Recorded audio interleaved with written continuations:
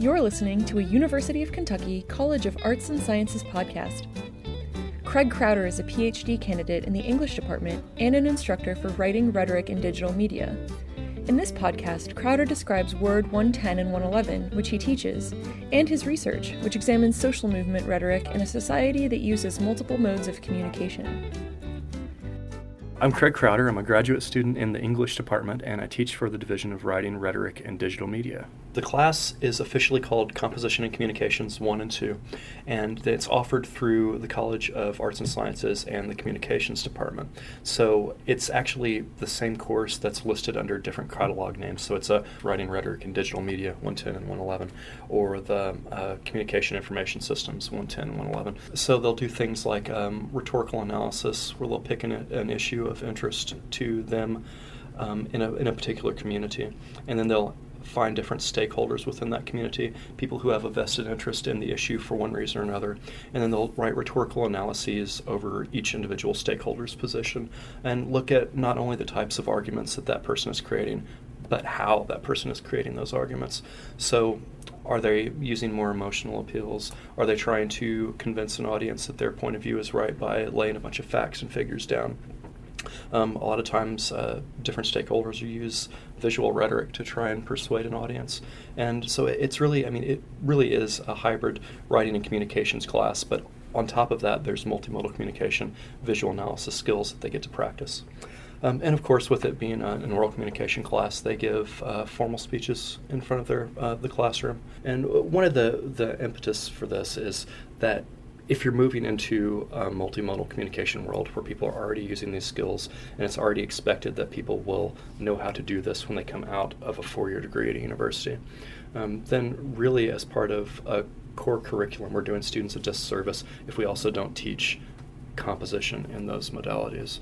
If we just send someone out knowing how to, write a thesis statement in an academic argument, well, that's great, and there's certainly a transferable skill that you learn from that, but that doesn't give you experience putting together a YouTube video. It doesn't give you experience putting together a website or editing an oral essay that you've composed collaboratively with different people. I always try and get students to make connections between their work they're doing in the classroom and their lives outside of it.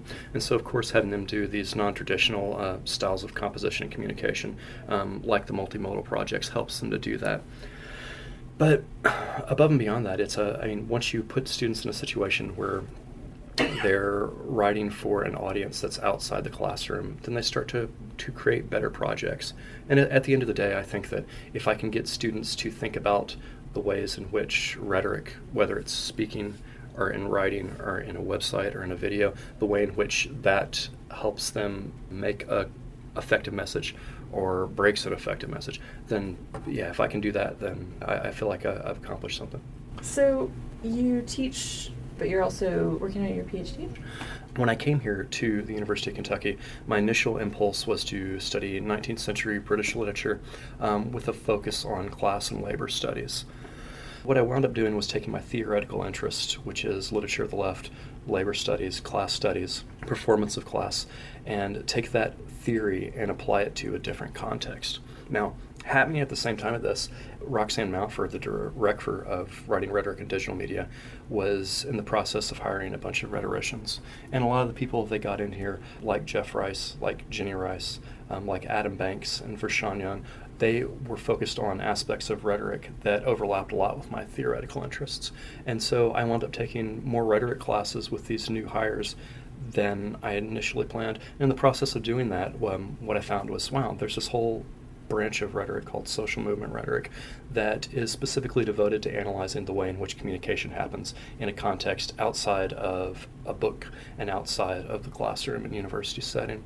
And so while I haven't done my qualifying exams or done a dissertation prospectus and defended it yet, what my research will focus on will be that overlap of class and labor within a social movement framework, looking at union activities and the way unions influence social movements, but also the way more amorphous social groups have traction, particularly in an age of multimedia communication, the way in which they can influence a message, even without having a solid, coherent body that you can point to and identify and say, that's the Wobblies, or this is the Democratic Party, or something like that.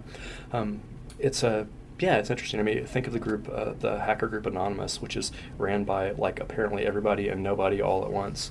And so there's no one person that you can point to with this, but to say that they haven't had an effect on popular discourse is misguided. So there are a lot of changes that are happening within social movements, within the rhetoric that surrounds social movements that I think is rife for re-examination. Thanks for listening, and thanks to the College of Arts and Sciences, the Department of English, and the Department of Writing, Rhetoric, and Digital Media for making this podcast possible.